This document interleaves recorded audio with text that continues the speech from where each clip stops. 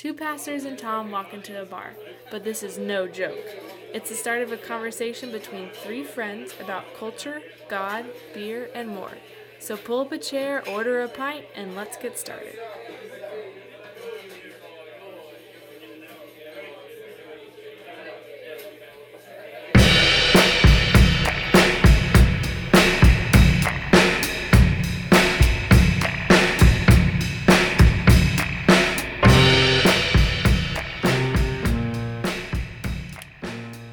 So my kids got this game called Poetry for Neanderthals. They got it for Christmas. It's a fun game. I mean, a lot like Taboo, but you only use one syllable words to get your team to guess the word on the card. It's fun. It's a lot harder than you think. But apparently we all used to speak like that. Tom like drink with gin. But then language evolved. We have thousands upon thousands of languages and dialects. Then there was apparently like just Latin for a while. Latin, Latin, Latin, more Latin, right? But then even within the same language group, we see some evolution. We see language changes over time. Let's take a fun example. So back in the day, if you did something great, you were the bee's knees. Eventually it gave way to groovy and then to rad, to cool, sick, dope, and whatever we're using now. So languages change, and that is what we are going to explore tonight. And I'm realizing right now that in an intro that has to do with language, coming from a person who has typically gone out of his way to use clever and witty language to regale our audience with these intros, this intro isn't even cracking the level of mediocrity. So apologies. Let's just get on with it. We're talking about some things about our language tonight. Regalia. Regatta. Regatta boat. Yeah, regatta boats. I never understood what the regatta regatta gasolina. Dame más gasolina. Oh, Daddy Yankee, man. Not enough for him. So good. So good. Also, Poetry for Neanderthals, fun game. Sounds like a ton of fun. It actually is. Until your kids get the blow up like thing that, like with Taboo, it's like you squeeze the buzzer when they say the word. This time it's like an inflatable bat. So it seems like a great idea until your kids then lose all self-control, as children are prone to do. Yep. And the game spirals out of control. You end up yelling at them, and then it just kind of ruins a fun family moment on a Friday night with pizza. Oh yeah, we've already we played it with it once, outlawed the bat. It's gone. Yep. The bat is outlawed. Absolutely. Sounds like it. Download a buzzer app on your phone. Does sound good. Tom, when you were giving your examples of language evolving, I couldn't help but think of the word dope. I mean, you mentioned it, but I've actually used this as a sermon illustration. I can't remember why, but at any rate, like the way the word dope is like pretty interesting, right? Like on the one hand, like what does it mean? Like on the one hand, you might say like it means something's cool, like it's dope. Yeah. It can also mean like drugs, and it can also mean you dope a pipe in order to like you dope prepare a pipe, for like fitting. Like a bird. Right. Yep. Yeah. So like there's just or a lot of you're a dope, Tom. Right. That's the other thing. Like an insult. Yes. My brother's called me a dope many times. So I mean, then you have for a while there we were using man, that's bad. Right. Like, but it's good. But it means good, right? Yeah. What about people in like Boston saying wicked? Wicked smart. Getting smart. Beans are awesome. Beans, okay. Yeah. Dunkin' Donuts. Oh man. Hey, the Dunkin' Donuts obsession is one, a real thing, and two, like something completely nonsensical. Who That's actually really thinks right? Dunkin' Donuts coffee and donuts are good? Yeah, not this guy. Although I will tell you this, like living in Southeast Michigan, like Tim Hortons is a very big deal here. Yeah, because you're so close to Canada. Because we're close to Canada, right? So it's a very big deal here. It's gross, but I still get it. Like it's like you can taste the donut that was clearly frozen. Like you can taste the, what I'm saying? When you taste something's like frozen. freezer burn donut taste. Yep. Like, and they even advertise it not as freshly baked, freshly frosted. Like, yes. Okay. Yes. Which I don't understand then how Krispy Kreme somehow didn't make it, because you could watch them making the donuts. That was amazing, right? Scratch. Oh, and they were so good. But then like, wait, you mean not make it? Are they done? Did they close? I think there's like 7 left in the United States. There's one in Austin. We have one in Chattanooga. Oh, that's great. Wait, seriously? My mind is being rocked right now. My world shattered. I mean, they used to be like everywhere. national phenomena, right? Yeah. And then it right at their height is when we went into this low carb phase, and they just got slammed with that. But then Dunkin' Donuts is back, and Tim Hortons and things like that. We're back to donuts, and like somehow they have coffee. What coffee? I mean, debatable. And like Krispy Kreme can't come up with coffee. Like, it's not that hard. Not that hard. Right. All right, listen, this is why people don't like us, apparently. Yeah. Well, and honestly, speaking of language, you haven't heard our voices and our vocabulary for, quite a while. It was Thanksgiving and then Christmas. Now it's the new year, and we continue to ruin every resolution we've ever made, both mid-year, early year, late year, new year, by saying we're actually going to produce content. But here we are. We're doing it, folks. We're going to do something. We're going to talk about language tonight. And so the first thing we're going to do, though, a woke libtard. Whoa. But before that, we're going to talk about what we're drinking. And I feel like Josh, so here's the deal, good listener. Normally we all know what we're drinking beforehand, and we just kind of share it with you guys for funsies. We have no idea what Josh is drinking tonight, and he's really, really built it up. So I think you should go last, Josh. Yes. And Hermano Tomas, would you go first? I have a very simple gin and tonic with Oodles Gin, Oodles of Boodles. It's very good. I love it. Done. Mine's interesting. I'm doing a pre-made margarita in the Jose Cuervo variety. Like homemade pre-made, or meaning like Jose Cuervo, just like straight up already mixed kind of thing? Oh, already mixed, like just pour it in the glass. Just pour it in the glass and drink it type thing. So super. Drink it out of a mason jar. I don't know. I'm not classy. Are you surprising me with a visit here in the South, Gabe, that you're drinking a alcoholic beverage out of a mason jar? Wait, where do I need to go outside? Sure. Where are you? Are you here? I'm in your back porch, buddy. Oh man, what a wonderful surprise that was. Do you remember that time when your wife Jenny bought Tom and I plane tickets to visit you for your birthday? That was my kids still talk about that, as a matter of fact. Oh, that's glorious. Yeah. They can't remember your names, but they remember your visit. Yeah. Why would they remember my names? I only held them when they were babies. One of them is my godchild. Remember when we had to go sleep in the garage so Dad's friends could come and stay? That's right. Yes.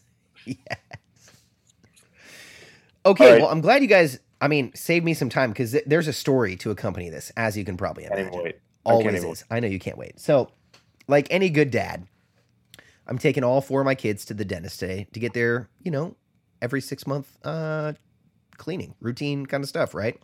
Naturally. But I knew that I would be recording this evening, and I wanted something special, especially since I love you both, and we haven't recorded in a while. So once again, as any good, responsible dad does, on the way home from the dentist, I stopped at the liquor store, and I said, "Kids, stay in the car. Dad's got to make a run." So I run in, and I don't usually go to this liquor store. It's on a different part of town, not like my go-to place. And I walk in, I'm going to head over, find some gin, since everyone knows that we all like a good gin. And I noticed something that I've never noticed before. There's like this small little display that says clearance. I'm like, okay. I'm going to take a look here. Clearance liquor. Found it by the side of the road. Right? This is going to be maybe a very incremental step up from the Crown that I found at a construction site and gave to Tom, who was convinced it was actually good liquor until I told him there was Crown that I found inside of it. When I was being polite. Yeah. Okay. We all know that your fancy-pantsy attitude and knowledge about liquor is just not only uncouth, but untrue. Move on. So, okay, so I'm looking through, right? And it's like a bunch of crap. Just like stuff that I'm like, I'm not going to drink this. I'm not looking at some random dusty bottle of wine. No peanut butter whiskey. Okay. Right. Nothing like that. Right. I see this bottle tucked in the back that's looking lonely. And I'm like, ooh, that could be something good. And so I dig around. I pull out all the other bottles in front of it. And I come across something that I'd never heard of before. But I bought anyway, because it was on sale. And I figured this could be good. So I'm literally on the edge of my seat here. I know you are. Here, I'm going to take a loud sip right now in this microphone. We're not going to be able to tell what it is. I can't even wait. Ooh, that sounded like a bourbon sip. What is it? Kahlua. Well, are you? No. Okay, are you guys ready for this? We're so ready. I legit had never heard of this until I bought this bottle. I'm not even going to say it right. Bowls Genevieve, Bowls Genevieve. It is from Amsterdam. Okay, it's an imported Holland from Grain Spirit.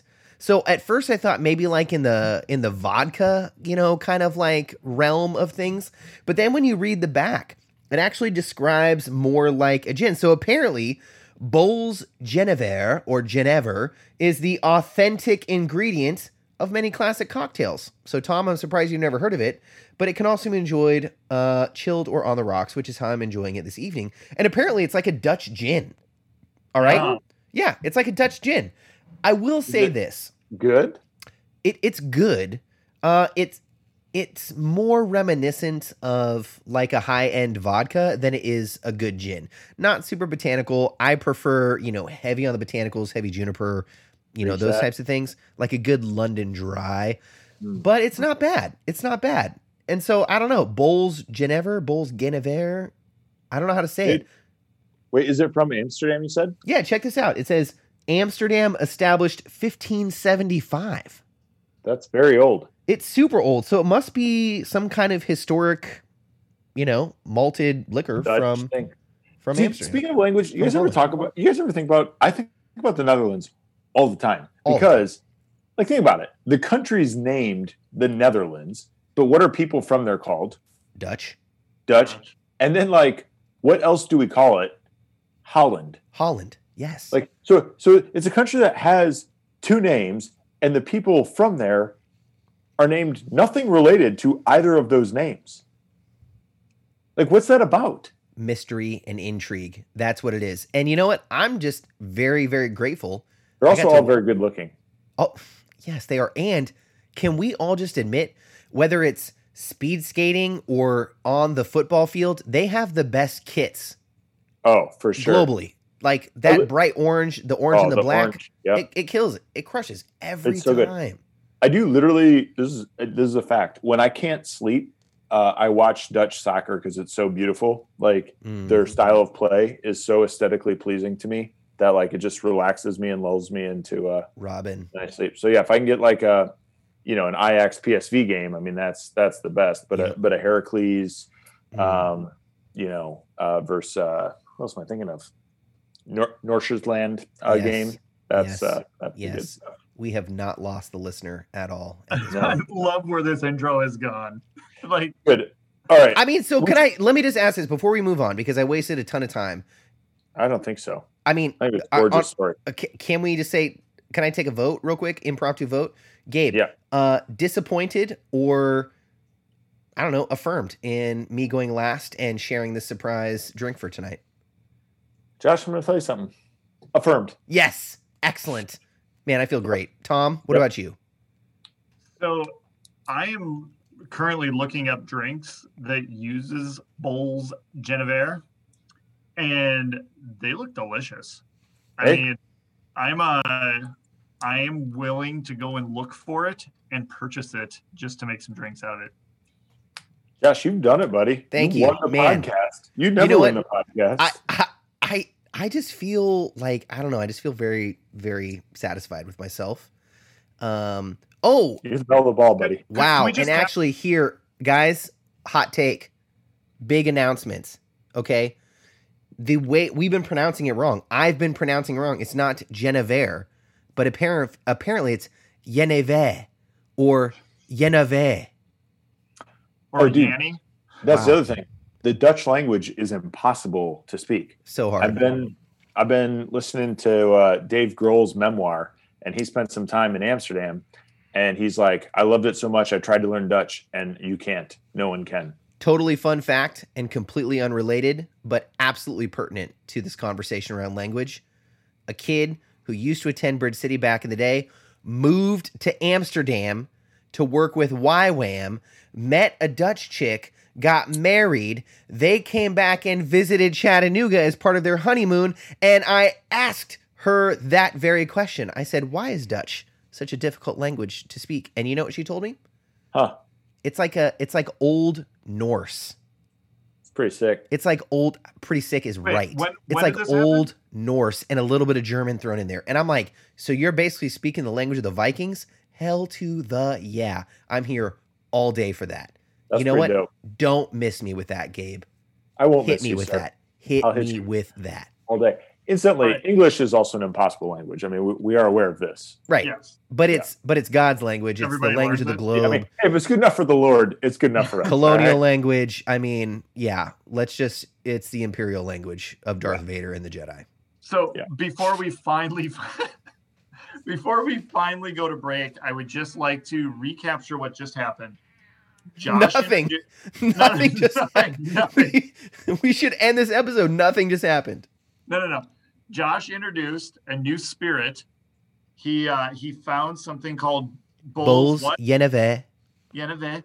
And we both affirmed how awesome that was. Josh is very excited about this new thing.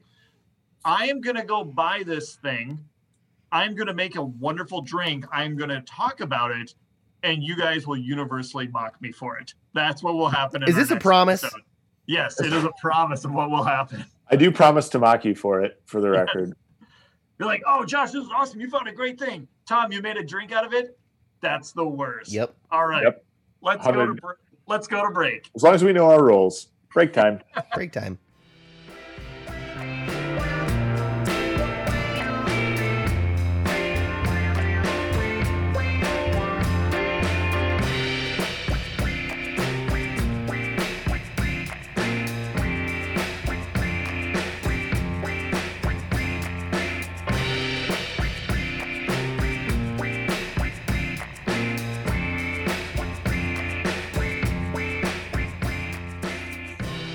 All right, welcome back.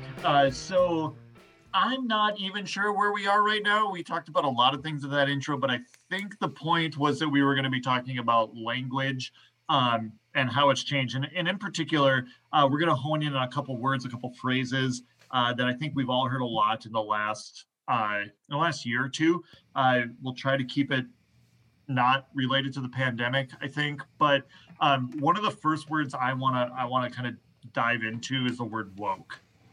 I think we all, that maybe is a triggering word for some. I think it means something different to a lot of different people, which is interesting to me, because when I was first introduced to the word a couple of years ago or whenever, when it really became part of the cultural lexicon, if you will, at least what I thought it meant was someone who is woke was someone who finally realized or understood that people of color have not always been treated the best in this country, that there are still laws and things that are happening in this country which are adversely affecting people of color, and that, everything wasn't hunky-dory after the Civil War, that everything wasn't absolutely peachy keen after, Civil Rights Act and all those types of things, that there's still an amazing struggle. And so for someone to understand that and to take steps towards making reconciliation and things like that, that someone would be woke.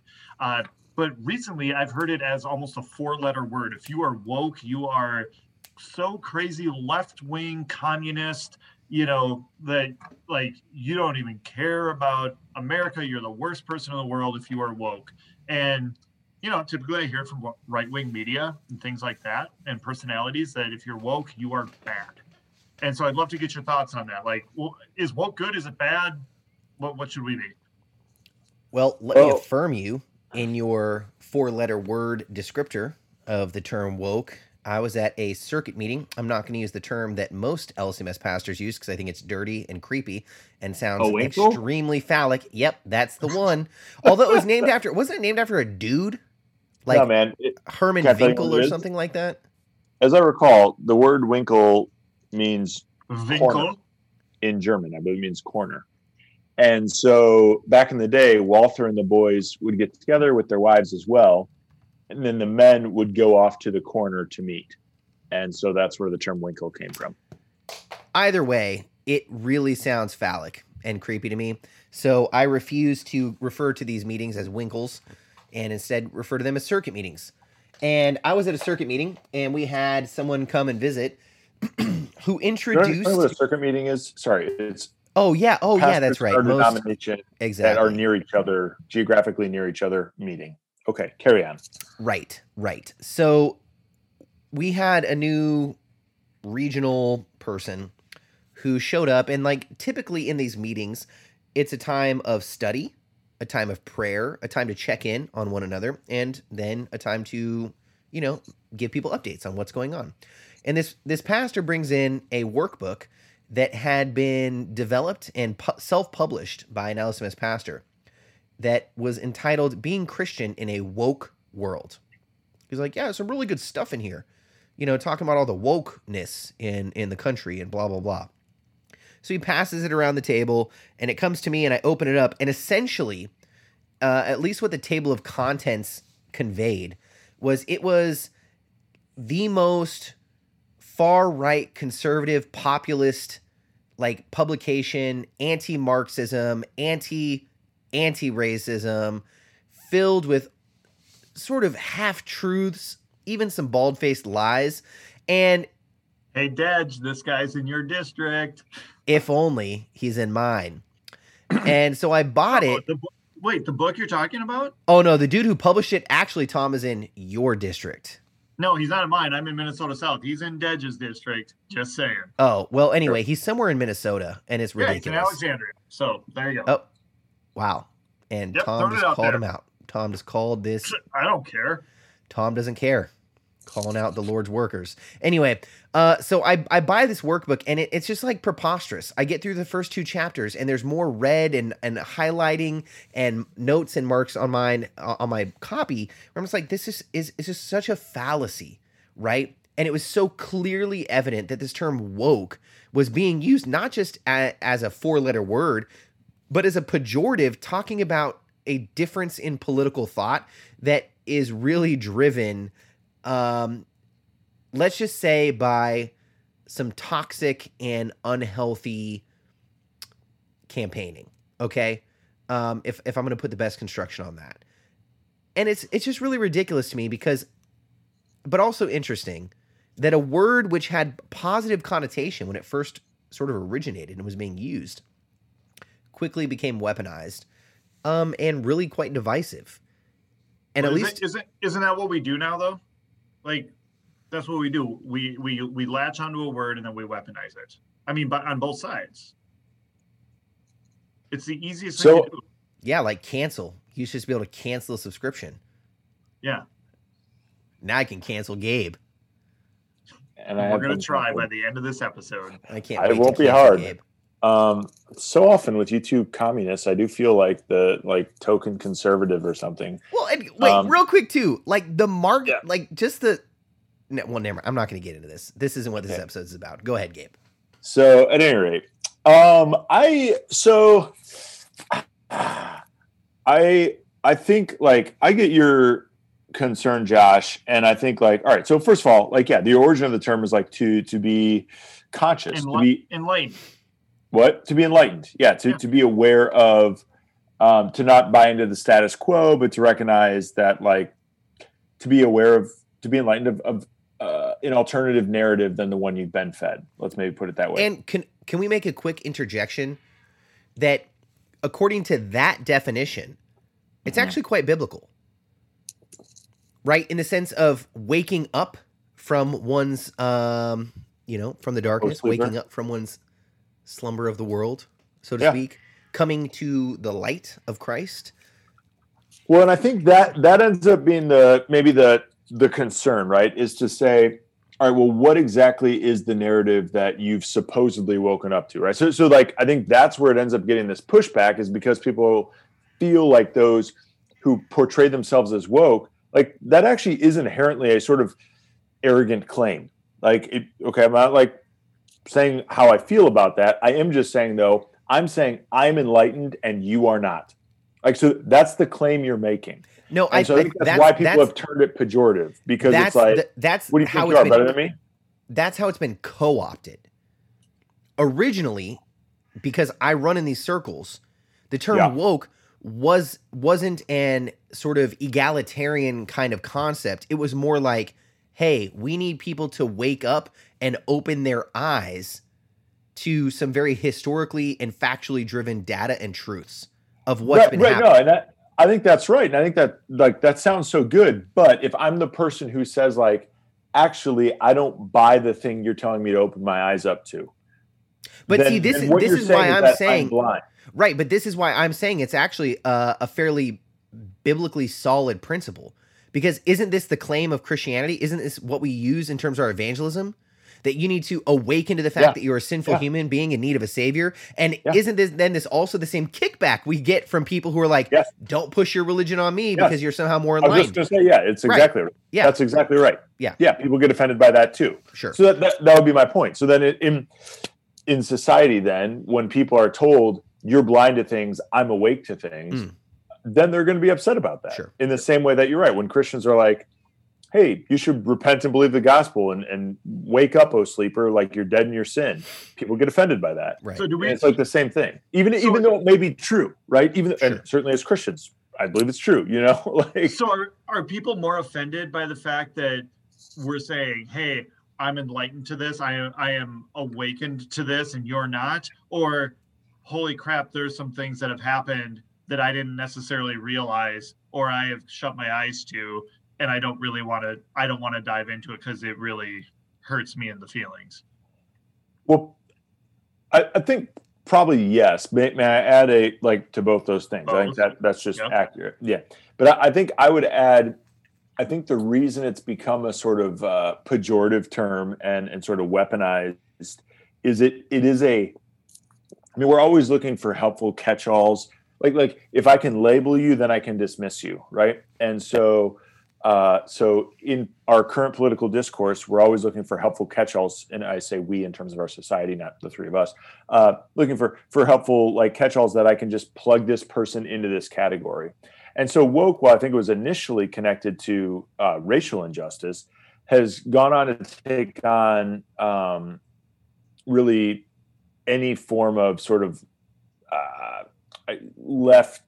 leftist thinking in general, whether that be around gender or sexuality or race. And so then I can say, hey, so this whole thing of woke capitalism, right? Where it's like, every June, every Visa commercial is just going to be like a bunch of like rainbow flags, which like is like woke capital, right? Like they're trying to capitalize on this sort of social movements, however you feel about that, that's what they're doing. Like it doesn't take a rocket scientist to know that's what they're doing. And so like all that to say, I, the person who maybe doesn't like that, which I'm not saying I do or don't, I'm just saying if I'm that person, then I just sort of categorize that as woke capital, and I can just put them in that category and just dismiss them as being idiots if I'm that guy or gal. Yep. Which is somewhat ironic and also hilarious because, and this is what I find to be most challenging in a frustrating and irritating kind of way for me personally, is like, let's just take the complete adverse, right? Let's go to the opposite end of the spectrum. And in a lot of ways, this is exactly what adherents to say, oh, I don't know, the letter Q, who are anonymous, right? Like in a lot of ways, like this is this exact same argument. The same folks who are being like, yo, we're anti-woke because woke is like this egalitarian, super enlightened, pejorative, like you're castigating us, you're scorning us, you're looking down on us kind of thing. Like they're also adherents, albeit of a cockamamie theory that would promote them or like actually prop them up to be more enlightened somehow of like the real things of what's going on behind the veils. Well, I shouldn't say so to speak. That's actually terminology that they use, right? And so it's like, to me, there's this really interesting dichotomy that goes on where it's like, on the one hand, they're like, people on either side, right, are saying like, hey, let's demonize, let's dehumanize these other people because we know what we're talking about. And yet they're both exhibiting the exact same behaviors from complete opposite ends of the spectrum. Totally. How did this go back in the Enlightenment age? Like, when we had people that were like, hey, the earth's not flat. Hey, there's, we actually revolve around the sun. Things don't revolve around us. They burned them at the stake, Tom, for heresy. Yeah, right. Like, I'm hey, just kidding. I'm joking. If you piss upstream and drink downstream, it's not going to be great. Like maybe do it the opposite way. Like how did that go then?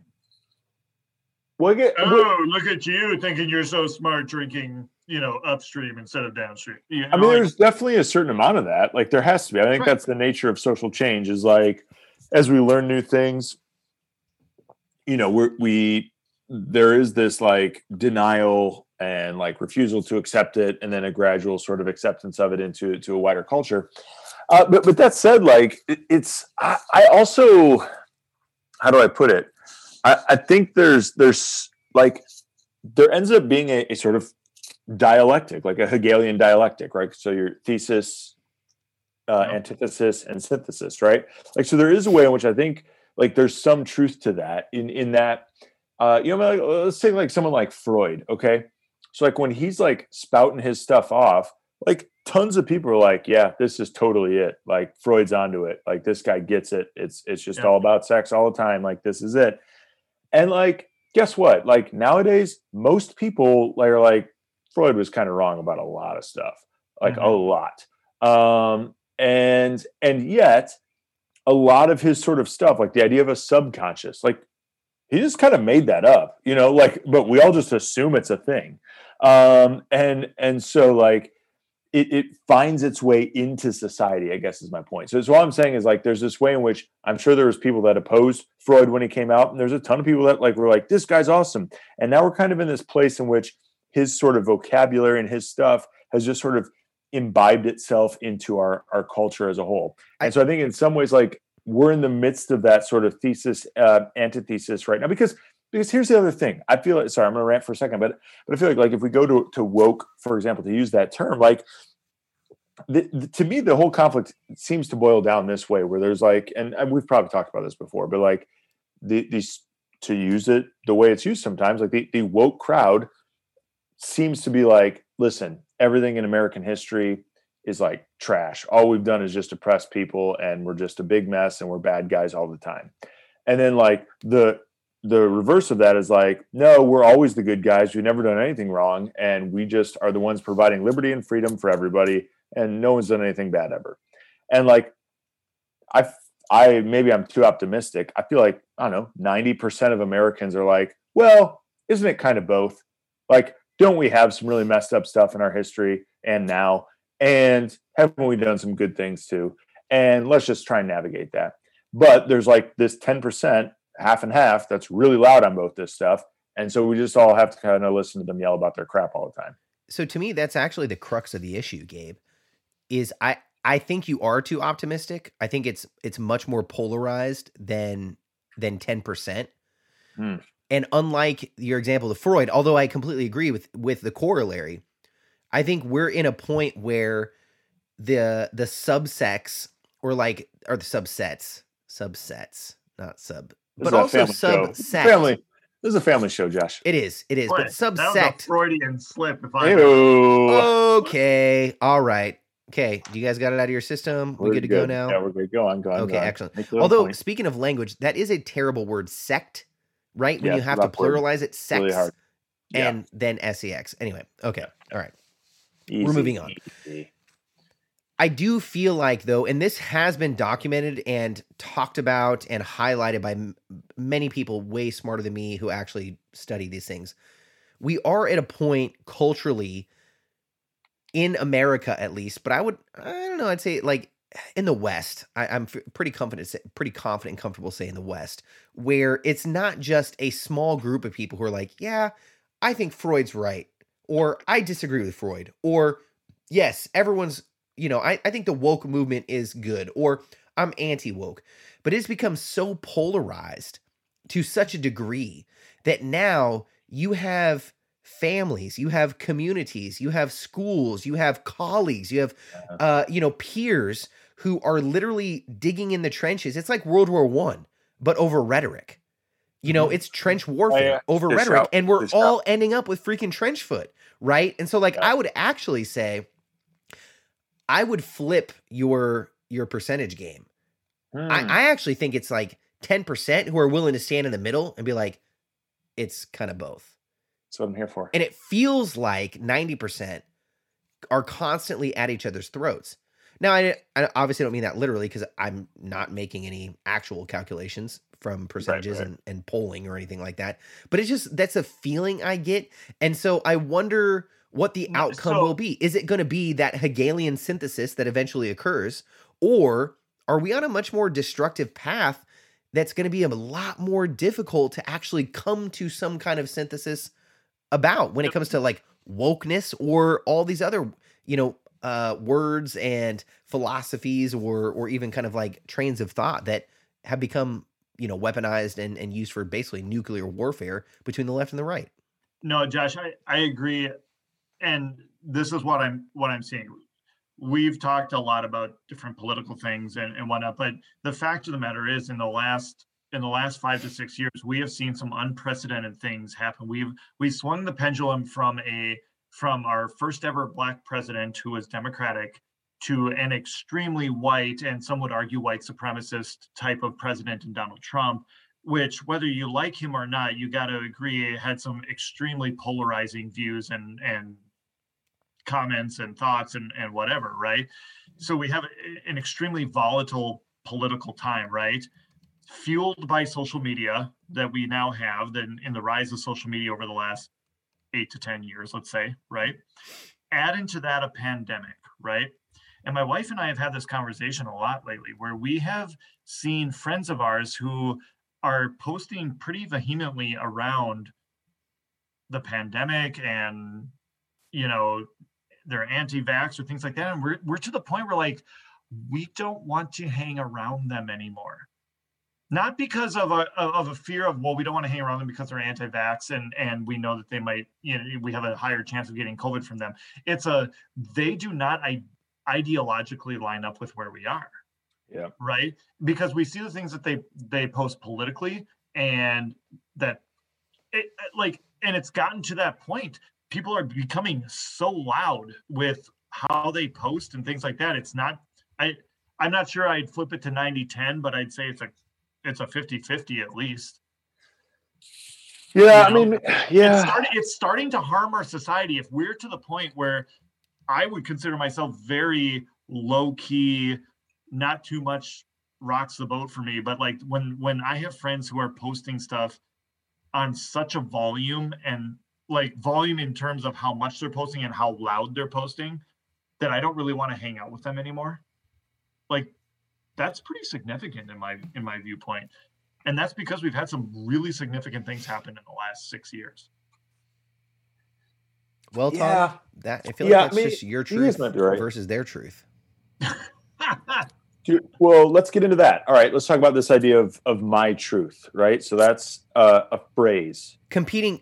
Well, let's preface it for the listeners with this. Okay. We most certainly rhetorically, linguistically, philosophically, right, are in an age of competing truths. Obvi. Yep. Okay. Obvi. And can we not do that? Well, say obvi. Obvi.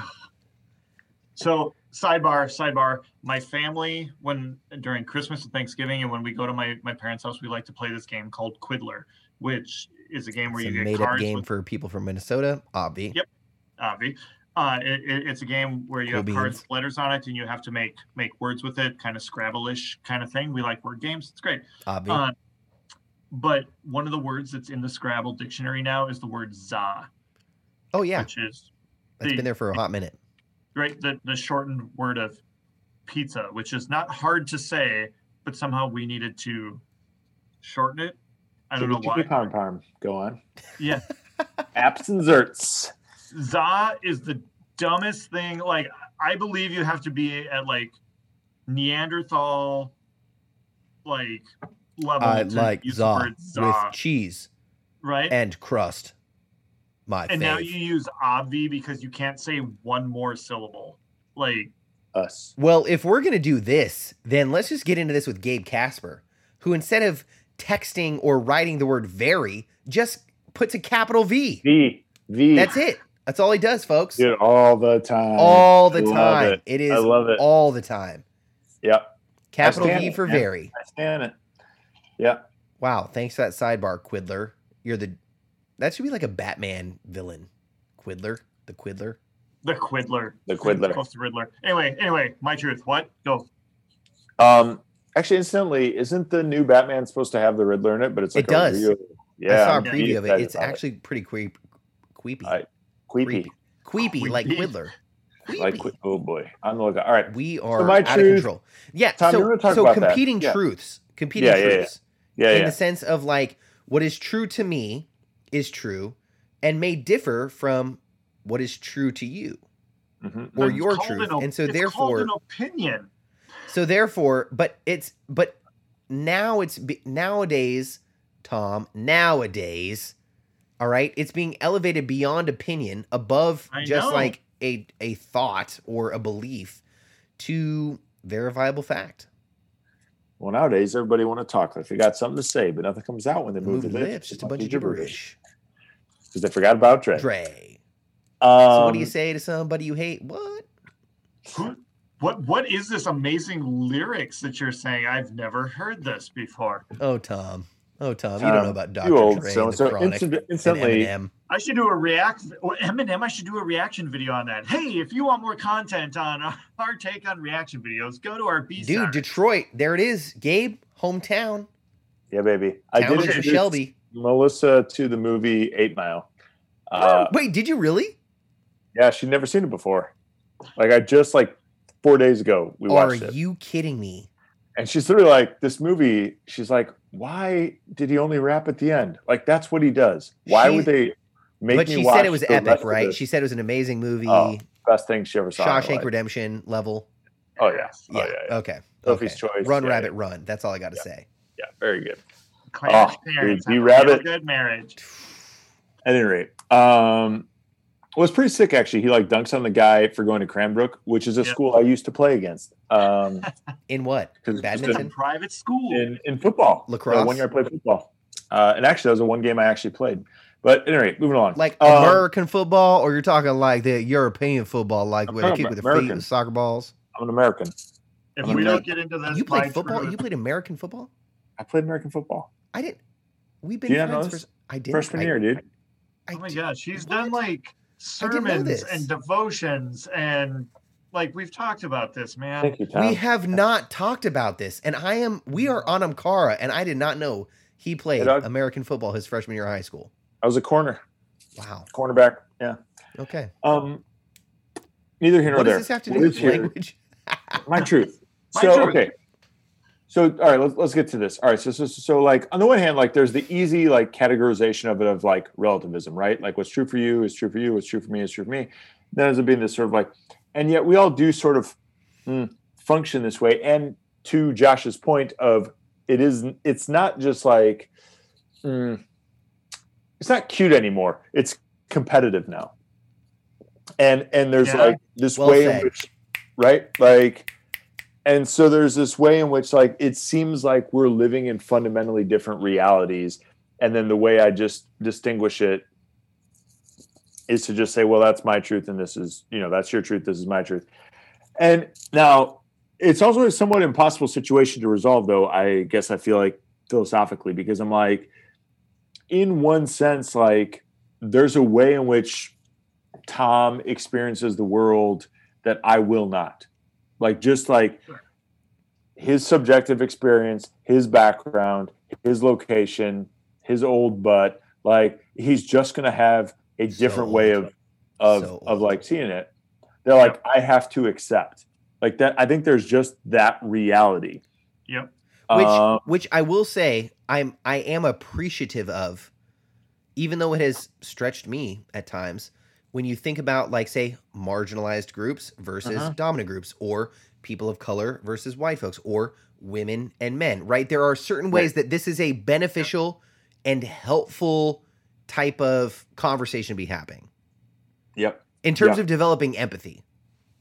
Yeah. Yep. But then it's what does become the sort of line in which it's because sometimes, I see if I can say this the right way. Sometimes I've talked with people who have felt like they were being oppressed in some way because of some attribute about them. And I was like, oh, I've had that happen to me too. That's just part of being a human being. There's this way in which I'm like, I want to be empathetic to people who have experiences that are not mine. And at the same time, I'm like, yeah, that's just kind of a shared reality that is just part of being a human being. Like, I don't know what to tell you. And it's not really your truth. That's just life. And so in the same way, I guess. So in the same way as we were talking about the argument and the controversy over wokeness, right? There is something fundamental about truth, regardless of what the experience is where there is shared truth that is, I don't want to say universal, but I will use that because it's the easiest kind of thing to use, right? Universal shared truth about humanity that we all do experience. And yet there are particular truths that one can experience that someone else can't, simply by nature of geography, gender, racialized category, identity, ethnicity, whatever, right? Like, I'll never know what it's like to be a Guatemalan in the same way that a Guatemalan will never know what it's like to be an American in some ways. Okay. Right. And so I think we've lost the ability in some ways to say there are universal truths that are applicable to humanity that we do experience that then foster and engender empathy in really healthy and positive ways. Yes. Right? Yeah. But instead what we've said is we're going to create such a strict and very distinct dichotomy that middle ground is lost. And this is what we were talking about, the wokeness thing, right? Like, it's one camp or the other. There's no ability to find any kind of similarity, crossover, whatever other word you want to use. And the same with this truth conversation. Like, well, Gabe, you and I had a prof, all right? Because I remember that relativism was cute when it was surrounding the controversy of postmodernism and the rise of postmodernism coming out of modernity. We took a class at the seminary and we had a professor who dropped this bomb, at least for me, that stuck with me and really been a very helpful and clarifying kind of sentiment. And, well, I don't know, maybe even ideology that I've kind of lived by. And what he said was, I believe in truth absolutely, or I believe that there's absolute truth, but I cannot know truth absolutely. Meaning, from an existential perspective, I believe that there is such thing as an absolute truth that is universal in totality. But as a finite being, I'll never be able to know what that universal absolute truth is because I'm just one person, right? And the reason I appreciate that is because it's like there's a sense of humility that says, I only know what I know, but I also have to admit that I don't know what I don't know. And yet there are some things that are universally true, universally applicable, universally experienced when it comes to, you know, what humanity is. And I feel like that is the type of sentiment or middle ground or balance that we've really lost, particularly when it comes to language. And instead we've disregarded it and immunized it in terms of like creating ammunition out of it. To me, is it simpler than that? Because like you just took this to this like existential realm of like, and I made up a word. I don't think immunized is a word, but it works, right? Like to create ammunition. I was like, did I just make up a new word? Brilliant. That's your truth, buddy. Hey, you know what? And I'm going to live by that truth, Gabe. Thank you very much. Good. You are welcome. What I find hilarious is that we've just started using this because we want it to be true.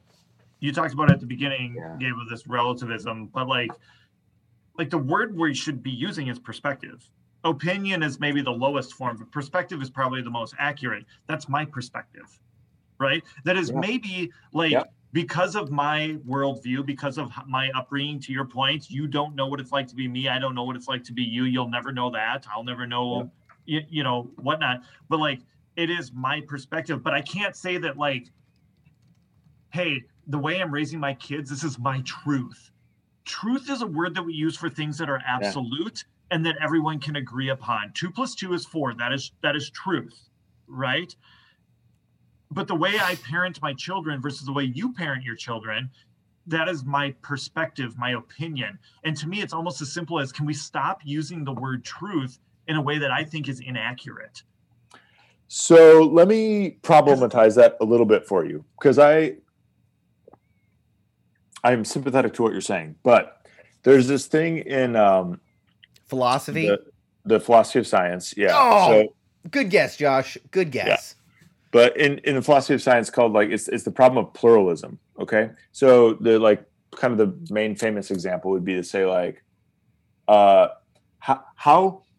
do you understand a forest fire? Like what is a forest fire scientifically? Well, there's actually a variety of ways you can understand a forest fire. Like a controlled burn. It's a chemical reaction, right? So you understand it chemically. You can talk about the ecological damage that's occurring, so you can understand it ecologically. There's just the physics of it, so you can understand it from a physics perspective. There's all these different ways in which you're talking about the same thing, but what exactly is the thing you're talking about fundamentally? What's its base understanding? Mm-hmm. And they're all actually kind of true. Like, it is a chemical reaction, but it is also this physical thing that abides by these certain physical properties. So they're actually all true. And yet it's a problem because I don't fundamentally know what we're talking about. Yet there is a thing there. And so in one sense, your solution of perspective is maybe the way to go, is maybe just be like, yeah, those are different perspectives on the same phenomena. Right. That's maybe fair. I think the struggle that we run into is that it seems that people don't all acknowledge the same phenomena and then insist that something else is happening. And that's where a bigger issue comes in. Yeah, I'm trying to bring that back.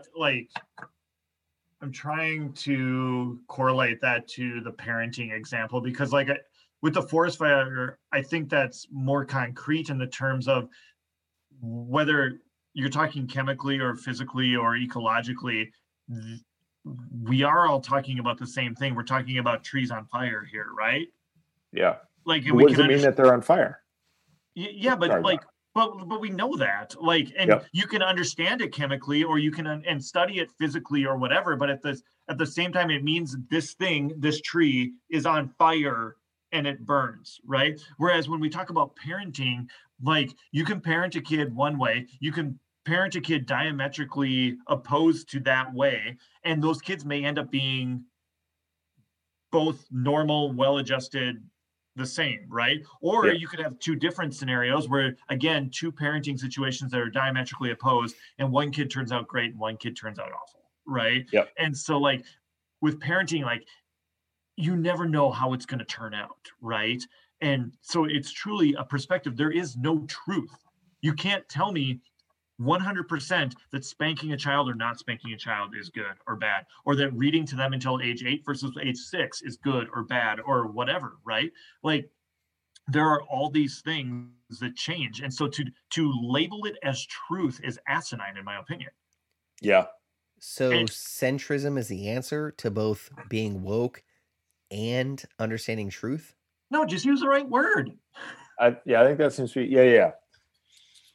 Yeah, it's our perspective that reading to your kids till you're 8 is better for them. Or it's been our experience that reading to your kids, although incidentally you should read to them forever. But at any rate. But I feel like this whole, but in a sense, all right, we are the Pine Class preachers. So if I put my preacher hat on, centrism is not the answer. Polarity is, because we ultimately are bringing a very polarizing message when it comes to the cross. And we're saying, this is the truth. This is what it means to be woke. I mean, in a sense, right? Take it or leave it. This is it.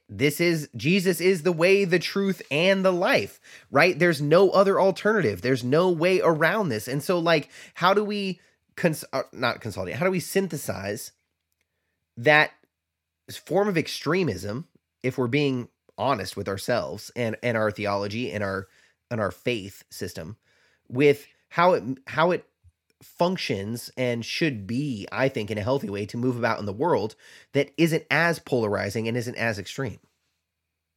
Well, or shouldn't be, in terms of just actually interacting with other human beings. with differing thoughts and views and beliefs? Man, for once, I want to leave Jesus out of it because How dare you, Tom? Oh, pagan Tom. No. That's why you have me on here, the everyman. That's and maybe this is like part 2 of this episode, but like you get us to a very different spot when we start talking about Jesus and when he says he is the way, the truth, and the life, because there's a lot of people who could argue, man, that's your perspective, right? You can't scientifically prove Jesus. You can't, and death and resurrection and the return of Jesus and the eschaton and all this kind of stuff, right? Like, that's a really hard thing. I want to leave it more at the worldly level here of just, centrism, just like whatever, we're just going to run the middle. Like, that's not the answer either.